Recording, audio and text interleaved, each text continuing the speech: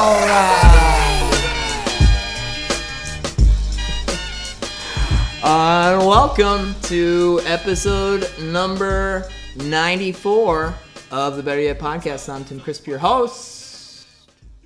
Better Yet is a long-form interview podcast featuring musicians talking about influence, talking about writing, and talking about being around. Now, if you listen to the podcast before, you're sitting here thinking, "What this sounds different. What's going on?"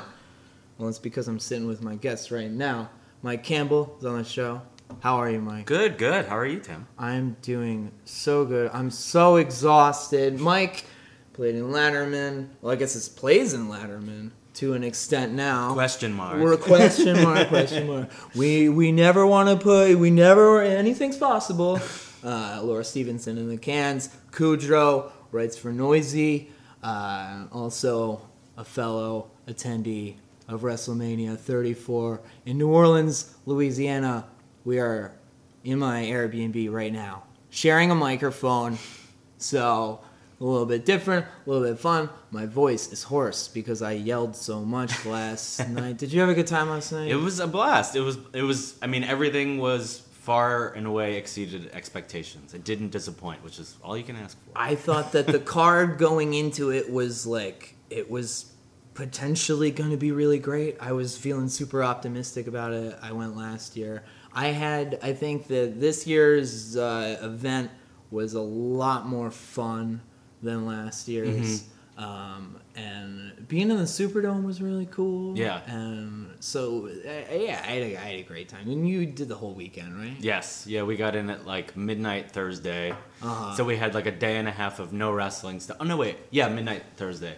So we just hung out for 2 days and did Ring of Honor Saturday night and then Mania last night. And how was that? How was Ring of Honor?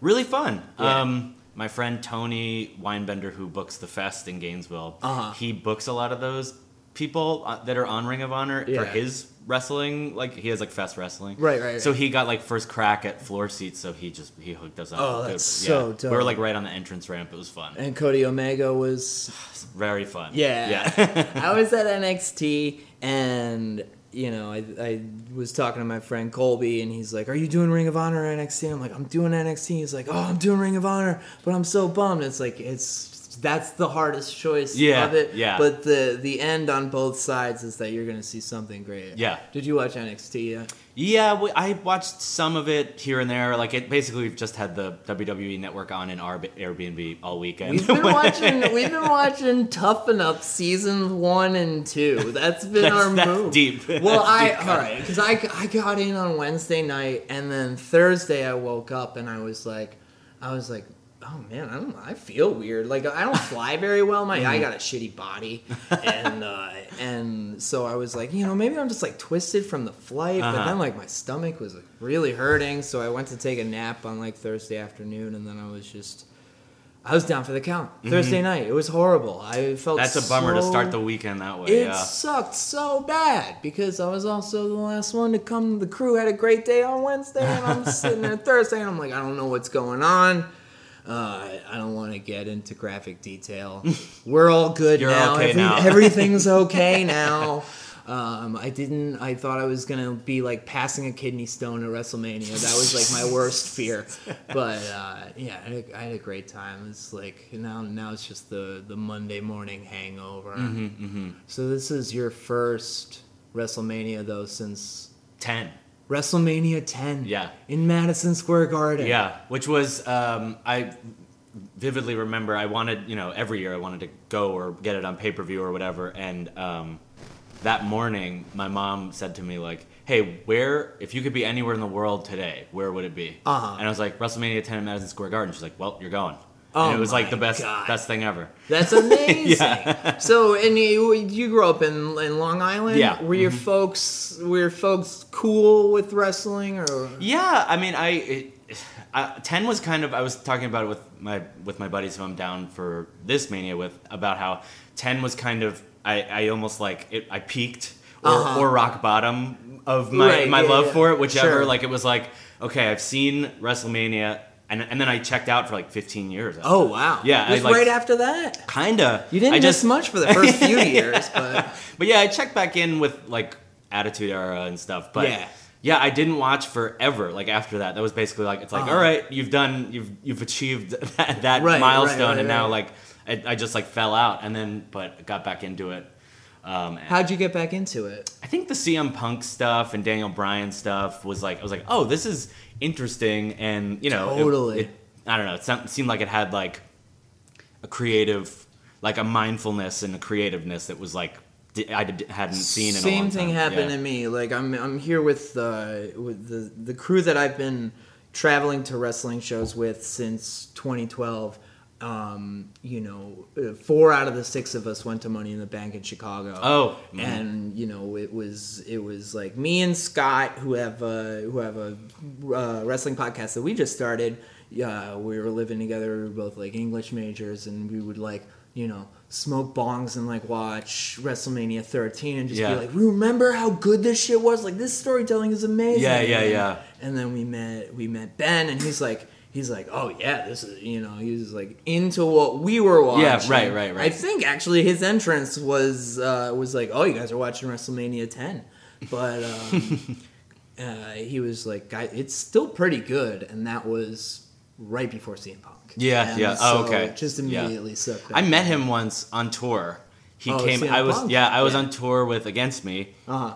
and we were just in the green room, and then just okay, there's CM Punk hanging out. Right. And he was such a sweetheart. It was really nice. I see him around. He lives in the same neighborhood where my old coffee shop was. I was there for like 5 years, and there's like kind of like a New York style deli across the street, and he and AJ would stop in there. Wow. All the time. That's cool. My plan was always I always carry a book around, and if I ever saw him, I wanted him to sign the cover page of my book and also cross out the author's name, which I'm bringing that up now because when I was in New Orleans last, met Sharon Van Etten at the Coach and Butcher. I was reading As I Lay Dying by William Faulkner, and I was like, would you mind signing this book for me? And she's like, oh yeah, sure. And I was like, right under William Faulkner's name.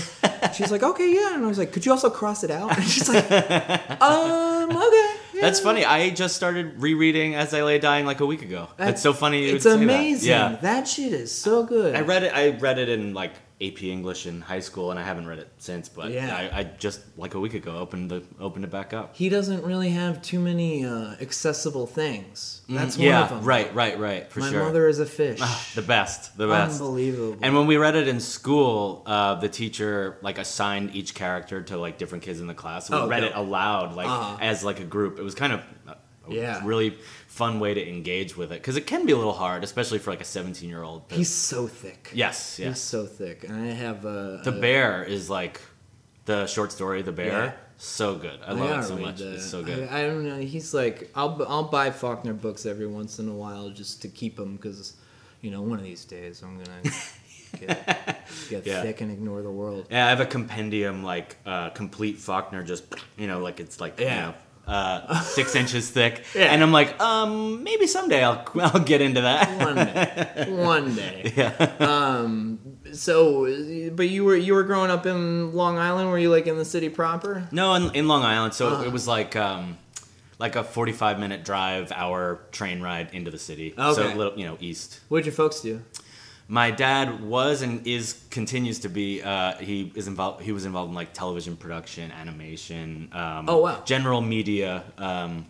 He owns a small business that was like originally in Manhattan, and he downsized consistently over time, and now he has like a office on Long Island, so he doesn't commute into the city anymore. Yeah. What sort of animation? They did stuff for they actually in the 80s this sort of full circle. They did like video editing for Coliseum Video. Oh, really? I mean, that was one of like thousands of clients they had or whatever. Yeah. But like his company's name, if you look at some of that old Coliseum Video stuff, is like in the credits. Oh wow, that's cool. But he did stuff for.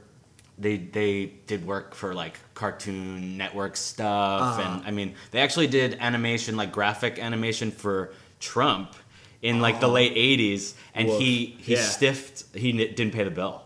Like he owes my Get the he's like fuck out. one of like so many companies that he did that to. But yeah, when right. all that stuff was coming out, Yeah. my dad's like, yeah, he did it to me. Yeah. Yeah, So, but he Woody Guthrie's grandpa, and now Mike's dad. God.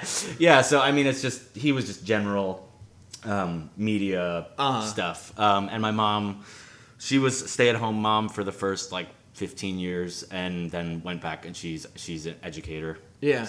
And still is. What did she teach? She's like a personal, like a small group for, I guess it would be like special needs class. So it's like, she's like a personal, like there's the teacher and then she's like a personal, I guess like paraprofessional, like small group of kids within the larger class. Yeah. Yeah. Yeah, totally. That's great. Were there a lot of siblings? Yeah, I have 2 younger brothers. Yeah. What are they? They all right? Yeah, they're good. My middle brother is he's 4 years younger than me. He's married, has a kid, lives in Connecticut. Yeah. And my youngest brother lives in Japan. He's What's he doing? 8 years younger than me. He's teaching English in Japan. Uh-huh. Yeah. 8 years is a fun gap, right? I'm older than my brother by 8 years, 9 years. But it's like it's a good gap because you can be buddies, but also I feel like he got into a lot of like music and stuff from me. You know, like we have that sort of like big brother relationship for that. So stuff. was there music in the house when you were growing up? Yeah, my dad played guitar, and my dad taught me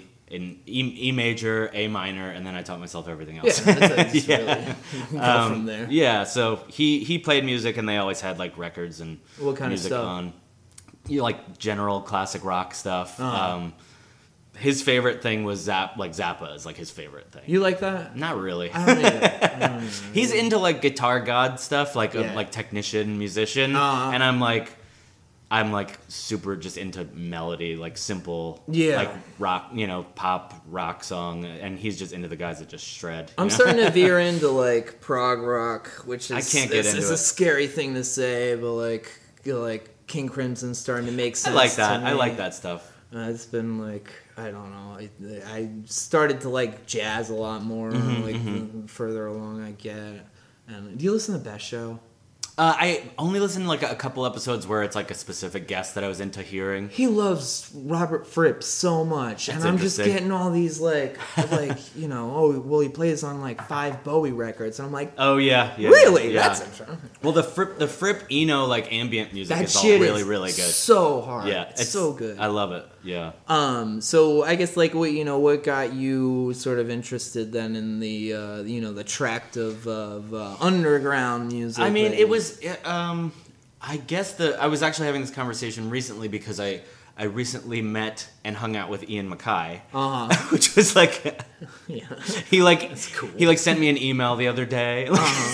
It's insane, Do you mind telling the story that you posted on Facebook? Sure. Oh, sure. Oh my god. Yeah. So I didn't even think about this, but well, to answer your first question, it was sort of like the first like music that resonated with me was like Nirvana. Yeah. And then, but it was still sort of like, oh, those are like rock star, unattainable. Like I don't even know how you would go about achieving that. Even though they're a little bit different than like Guns N' Roses. Yeah. They're still like enormous like rock stars, but then the gap from like I like this music, but there's no way I could ever play guitar, like and do it like professionally in any capacity. And then like sort of Discord Records, Ian MacKaye related projects were sort of like they just did it because they wanted to and they did it themselves. Right, I didn't even know you could do that. Yeah. And then that sort of just was like, oh, okay, like I can do it. But the story, the Ian MacKaye story was we were in the Discord office because Laura's publicist is also the Discord Records publicist. So we were in DC and we were just hanging out there and we didn't even think we were going to meet Ian. And then Ian came in and we were like, oh, okay. Like, and we were just talking about like van issue, like, just like mechanic stuff, like car trouble stuff. Yeah. And he was like, hey, come over before you guys head back to New York. Come to the Discord house. And so he took us around for like an hour and a half. Such a sweetheart. Like, just, I mean, it was It was great. It was like, I don't know, I can't even really figure out how to compare it to anything. Just that, you know, the fantasy in your head that it's like, oh, you know, and then we meet, but then we also hang out and like talk like normal people. And he's like, here's just like, yo, you know that photo of Minor Threat on the porch, right? And we're like, yeah. Yes, we do. I'm and vaguely aware. And he's like, yeah, you see the skateboard?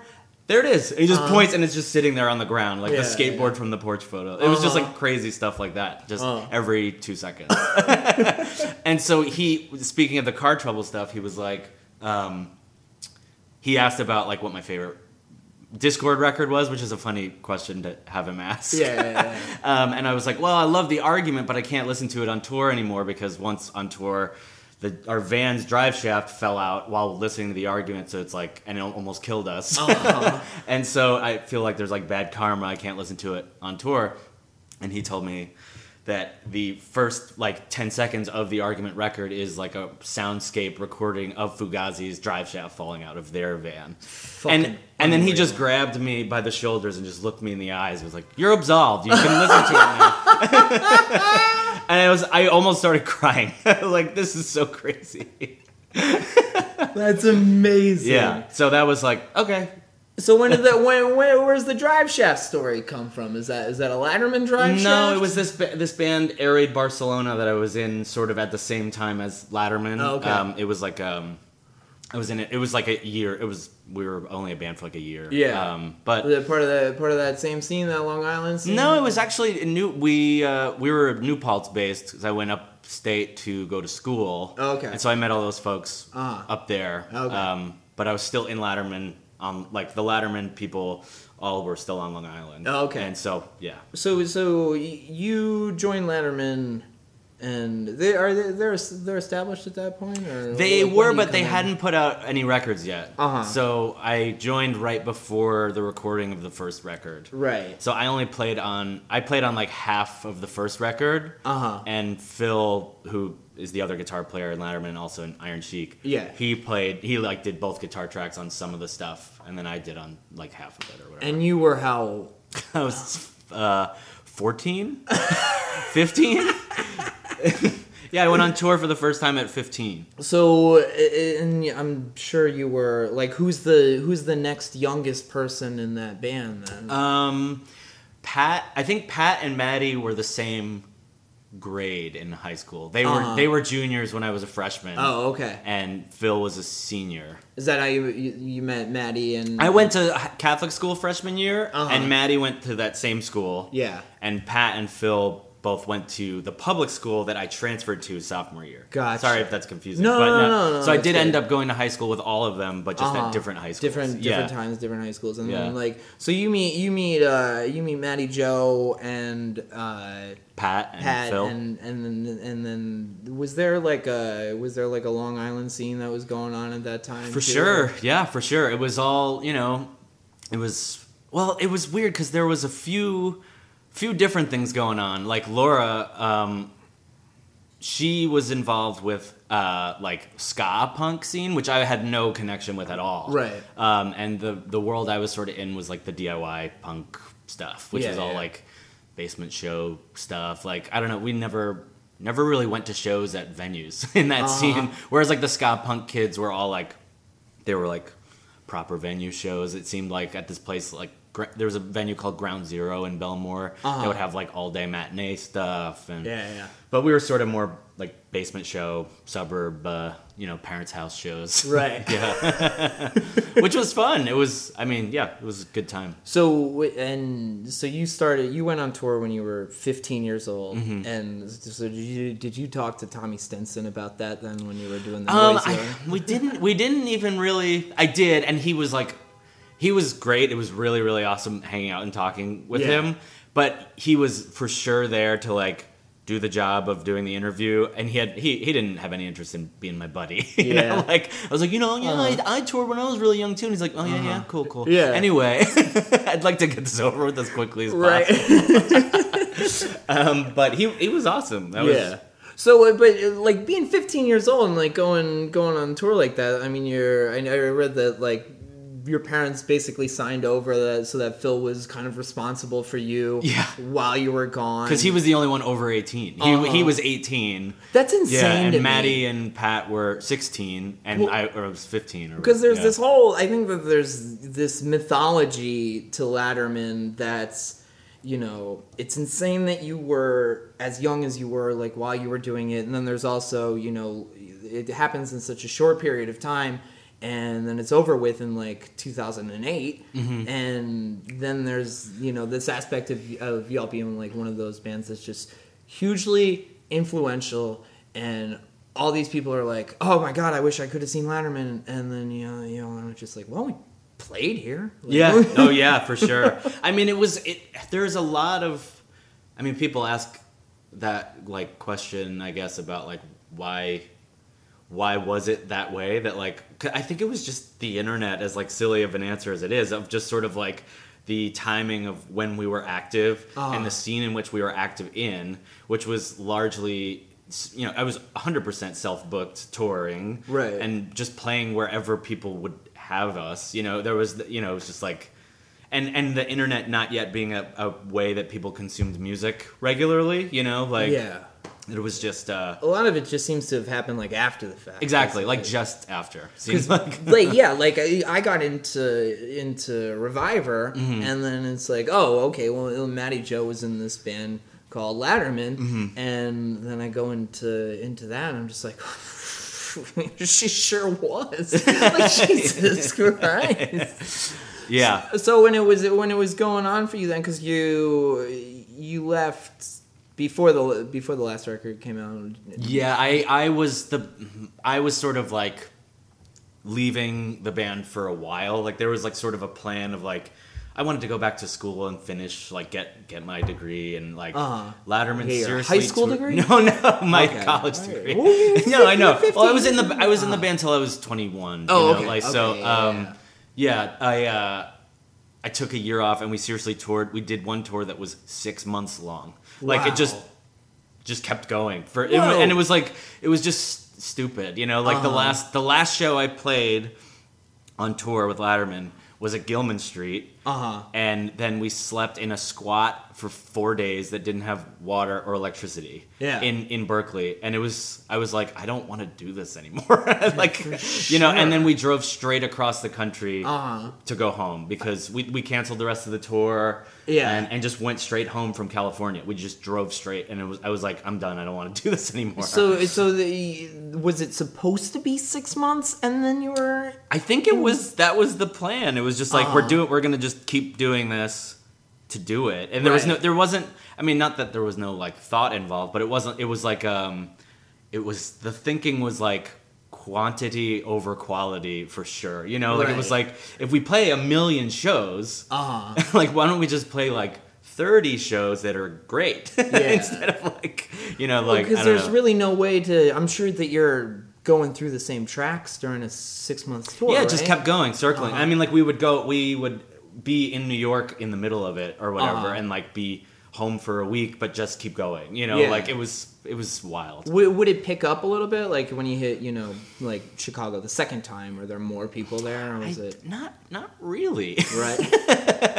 I mean, in theory, it sounds so great. But you're young and you're dumb. And I mean, it was fun. Like, it's definitely like, I look back, I out of a 6 month tour, I try to only remember the fun stuff. But there was a lot of, you know, like, it's like, I don't know. I mean, we were just in a punk squat for 4 days with no, like, being like, when's the next show? Oh, in Olympia next week. You know, like, okay, we'll just wait here till then, and then we'll, like, it wasn't like a properly routed or booked tour. It was just like long stretches of downtime and compounded with not great shows, so being the tent poles. I guess how does that kind of vocalize itself for you? Are you somebody who kind of like keeps that part of you that's like, this isn't fun, this isn't good? Is that something that you keep internal, or was it a little bit more I mean, outward? I would have conversations with Phil from the band about it, and it was sort of like, I told Phil, you know, I do want to go back to school. I took a year off with intention of going back, you know, and spending that year that 6-month tour was part of that, half of that year. And so I was like, I do still want to stick with the plan of going back to school. And then we had like a European tour on the books, like ready to go. And I was like, I'd like to go to Europe. So I think I'll leave the band after Europe. And they're all like, okay, that makes sense. If you're going to go back to school and we're going to keep going at this pace, that's fine. You do what you want to do. Yeah. And then it just sort of made sense that I think it was probably just the timing of like school was going to start.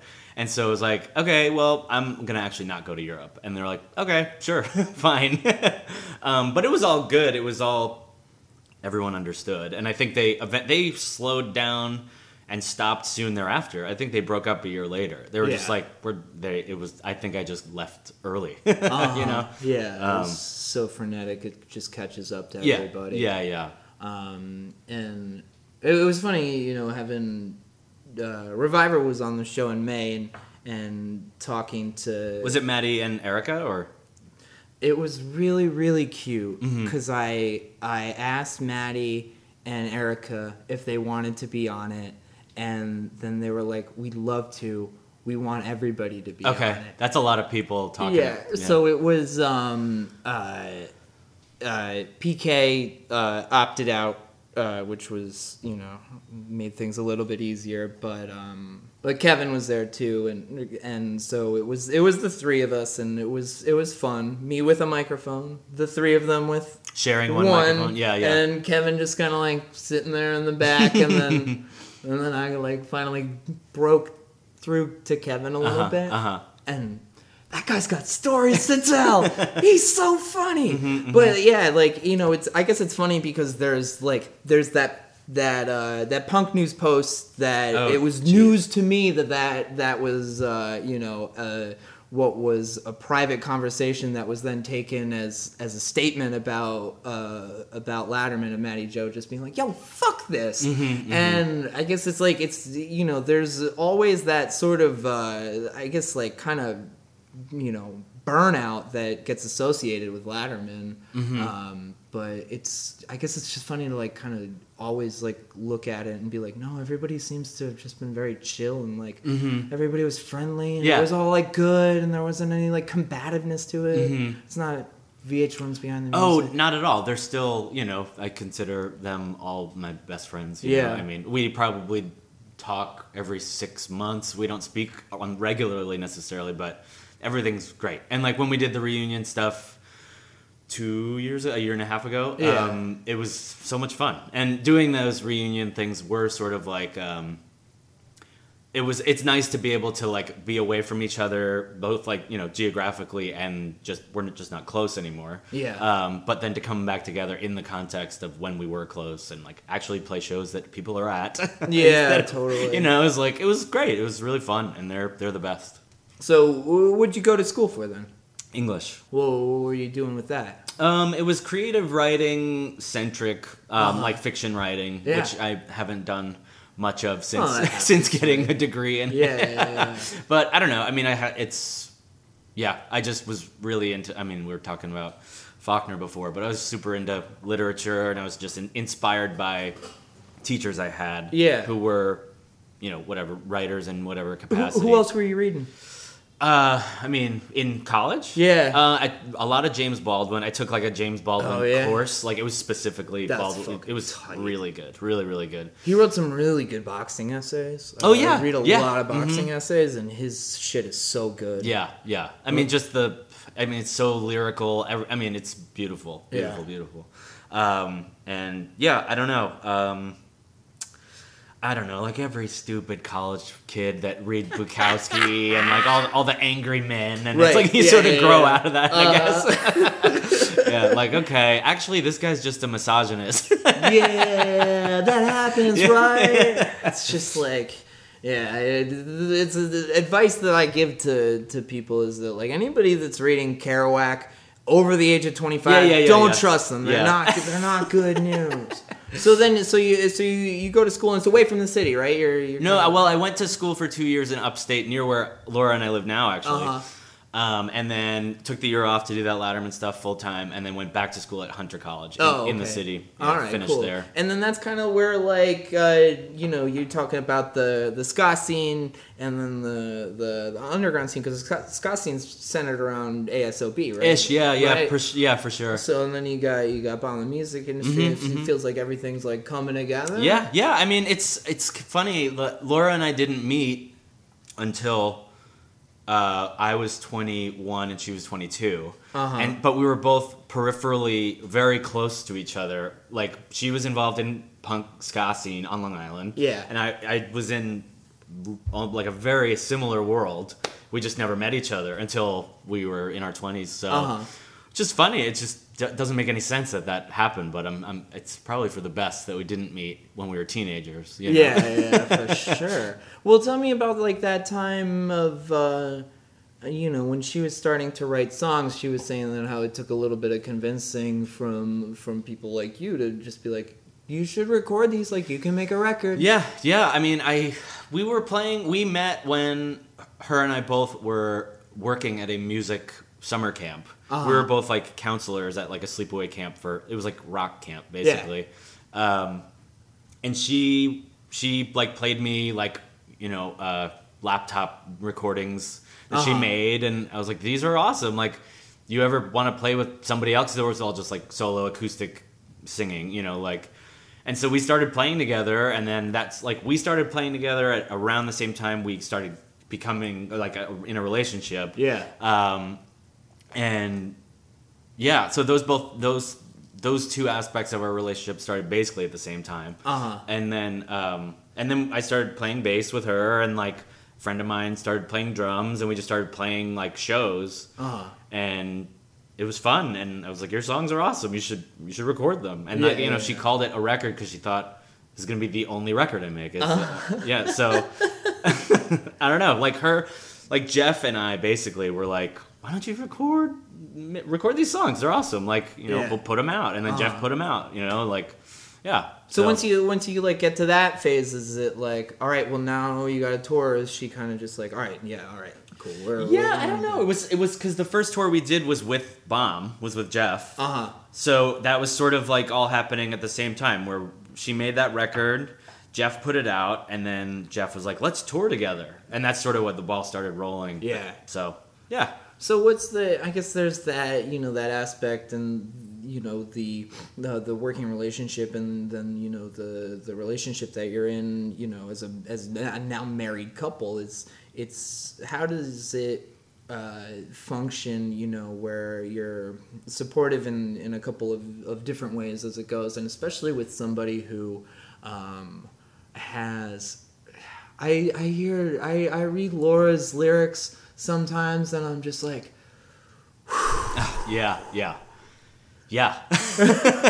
I mean, yes. It's when I hear when I hear songs for the first time, of hers, it can be emotionally devastating. Yeah, I mean, it's like, fuck, I gotta play bass on this song? Yeah.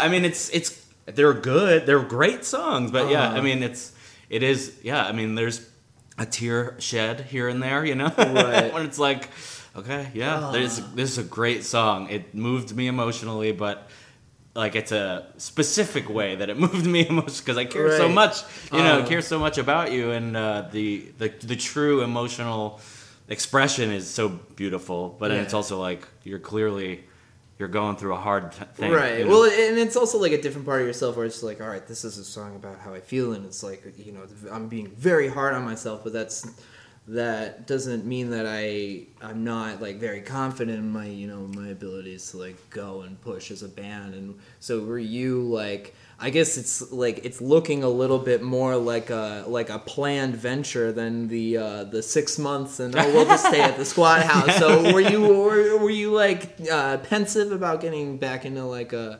touring life, or was it? A little, but it was exciting because I mean, it got like, I guess just coming from DIY, the impulse is, well, we know how to do this. ourselves because we've always done it ourselves. So, and then you just sort of, it smoothly transitioned into like agent, manager, you know, like doing it more like quote unquote like Right. legit or whatever. Not that is And that's not quote that's what I unquote mean, like but- not Jeff's quote unquote. yeah, right. Uh-huh. Right. But so yeah, I mean, it was.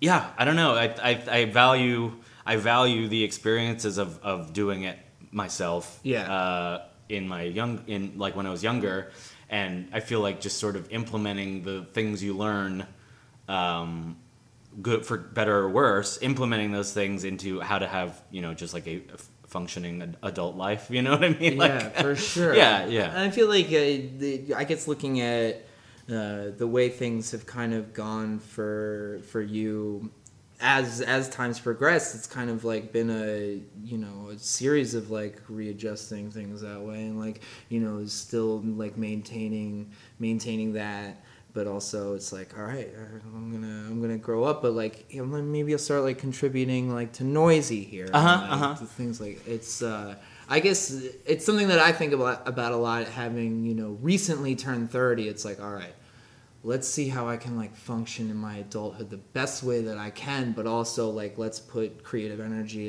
into places. Yeah, for sure. I mean, it was like, you know, it had been a plan and a desire for a while to buy a house, and, you know, for two people who subsist, their income, both streams of revenue are roughly the same thing, you know, like that. It's like we're both musicians, like we were for like our whole 20s, like full-time musicians, like that would take a gig here and there for like some cash or whatever, but like primary revenue was from playing music, and, you know, it's difficult to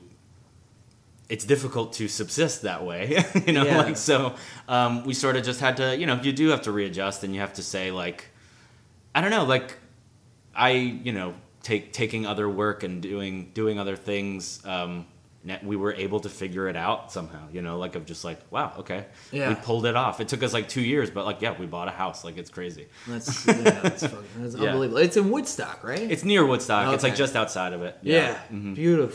Beautiful country. So, you know, it was.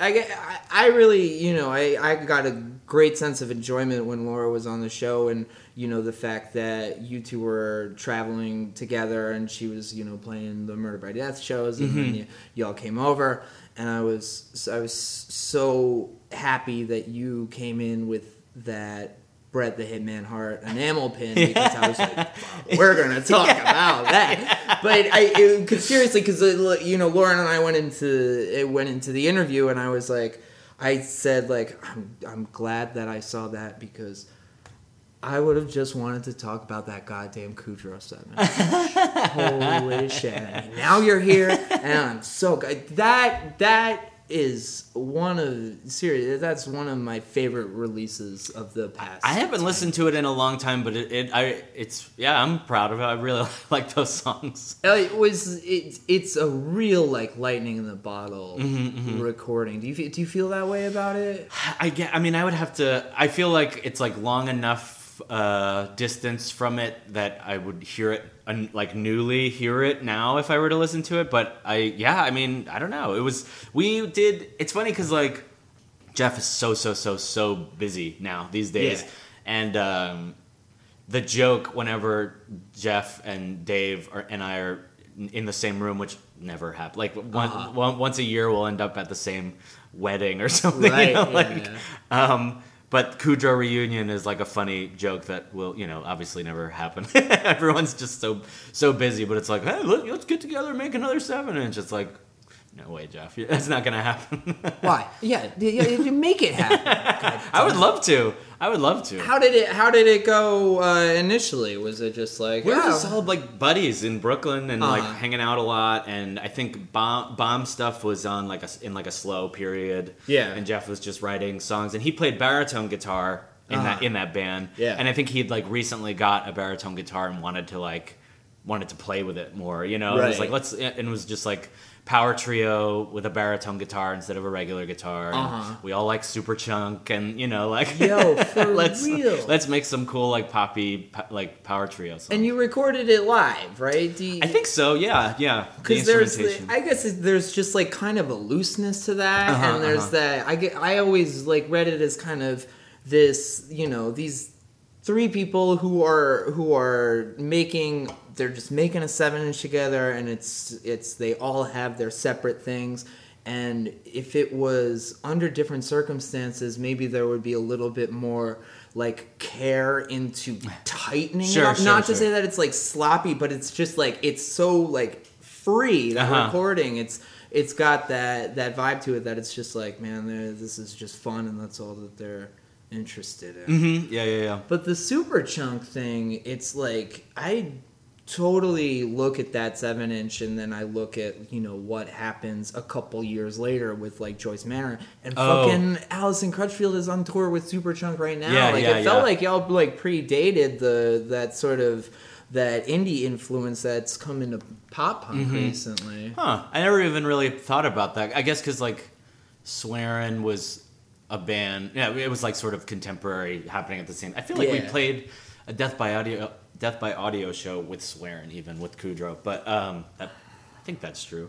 Yeah, I don't know. It was fun, and we would play very rarely, but like, you know, we played like Philly twice, but we played the Fest once, but the other shows it was just like always Brooklyn. You know, we never really like never toured around or anything. Damn, I would love it. You should at least like play a set, right? Like, we probably could.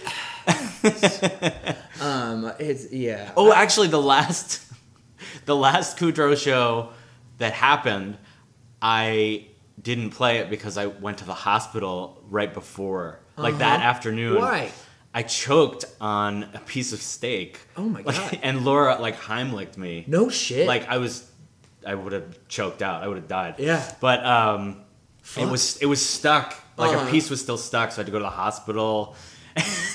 But John DeDominici, who plays in Bomb and Jeff's band, he just learned the songs and in the van outside the show and played the show for me. But that was the last Kudrow show, I think, and I didn't play it. Oh my god! I was in the hospital. Yeah. What's Garwacky doing now? He's like front end developer, like head of that department, I guess, at Warby Parker. That company. Oh, no way. So he's like full on like killing it with web development, and he's he doesn't play music that much anymore these days, I don't think. No, he and I are from the same town. Oh, really? Yeah. I had no idea. Well, he's older than me, but did you know his brother John Garwacky? I knew John Garwacky because our dads were both involved in.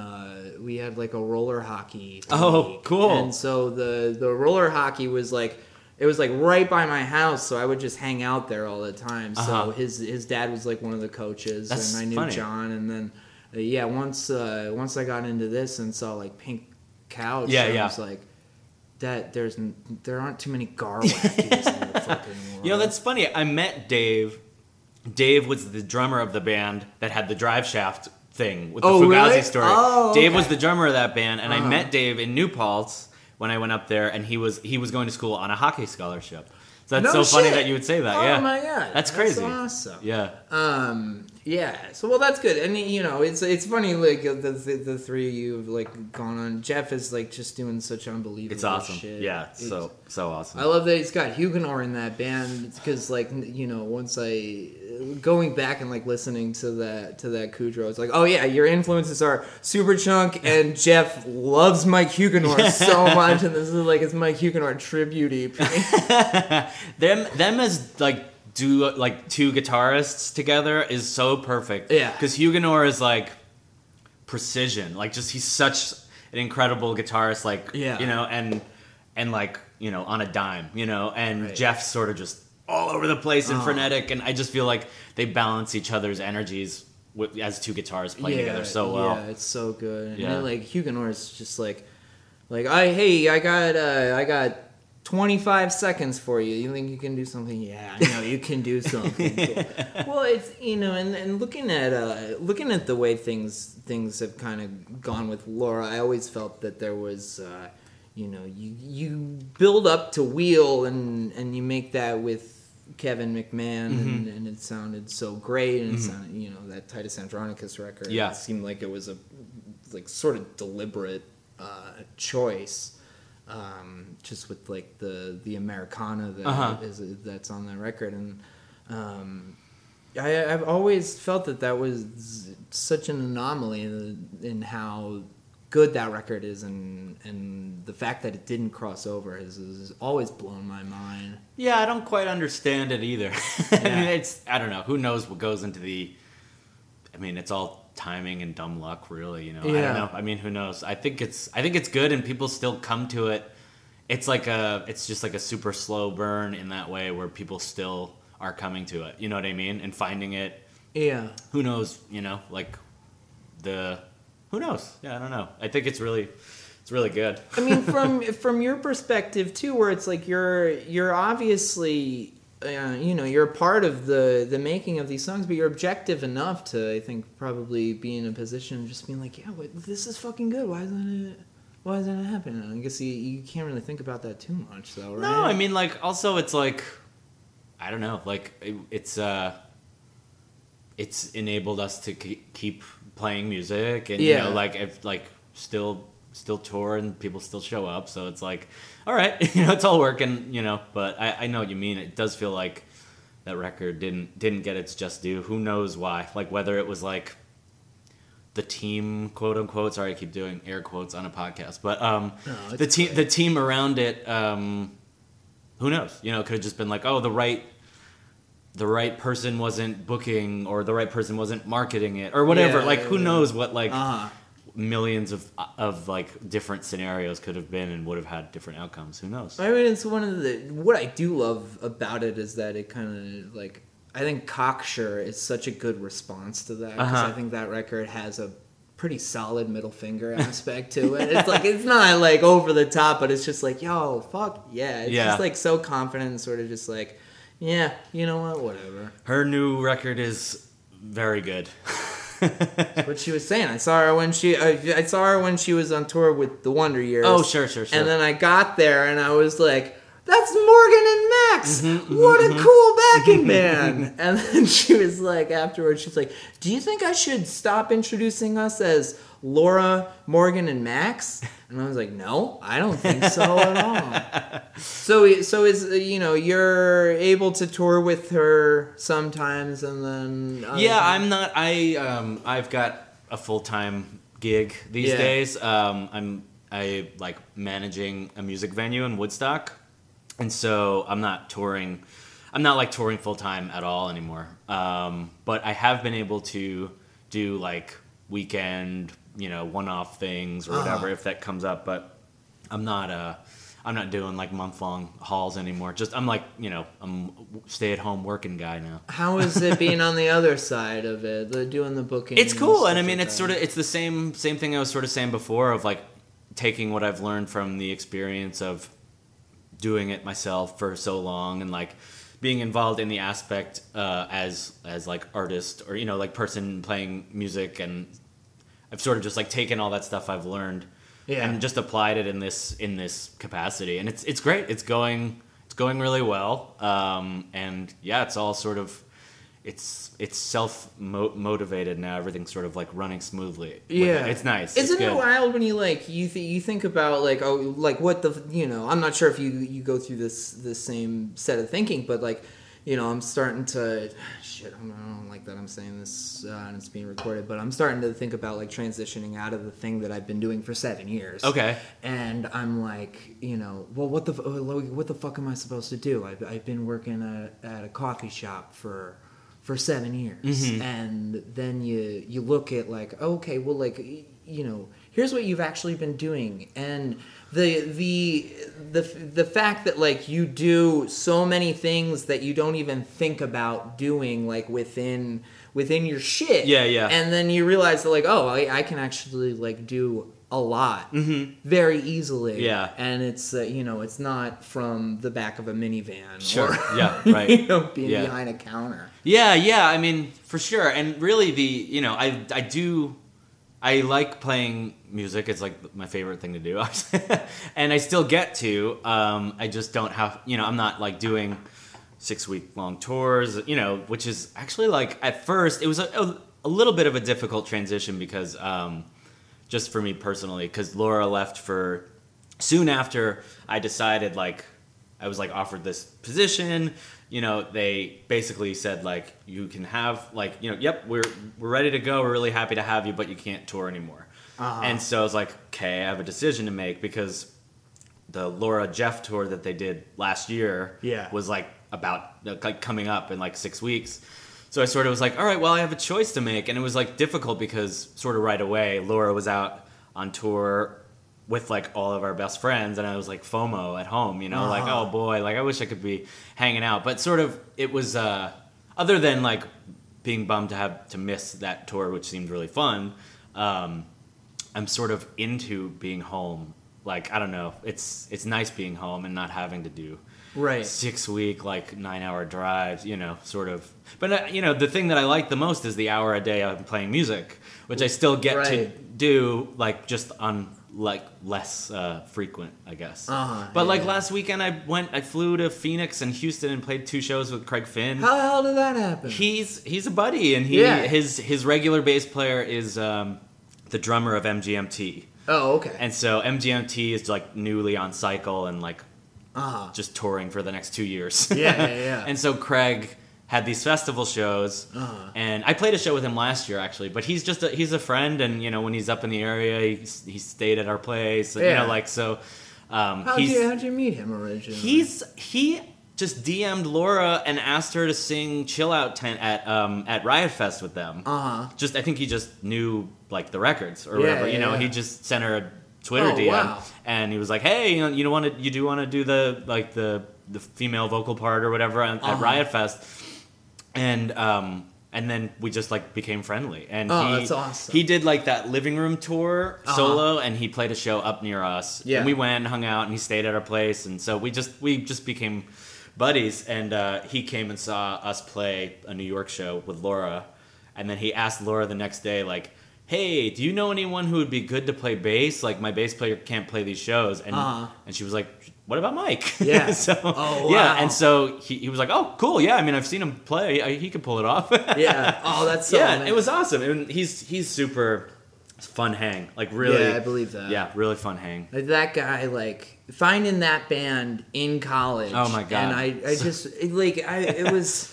Like, Boys and Girls in America came out when I was, like, a sophomore in college. Mm-hmm. And there were so many good interviews that he did talking about writing and talking about books. All of that process shit. And then I just lapped that shit up. And, like, for real, like, so much of this is an extension of just being like, man, I like to hear about what this guy has to say about really anything, because it all colors so much. Yeah, he just the festivals we played.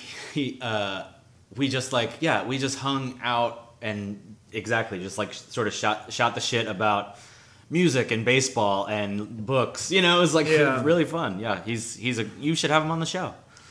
I'd love that. I don't know.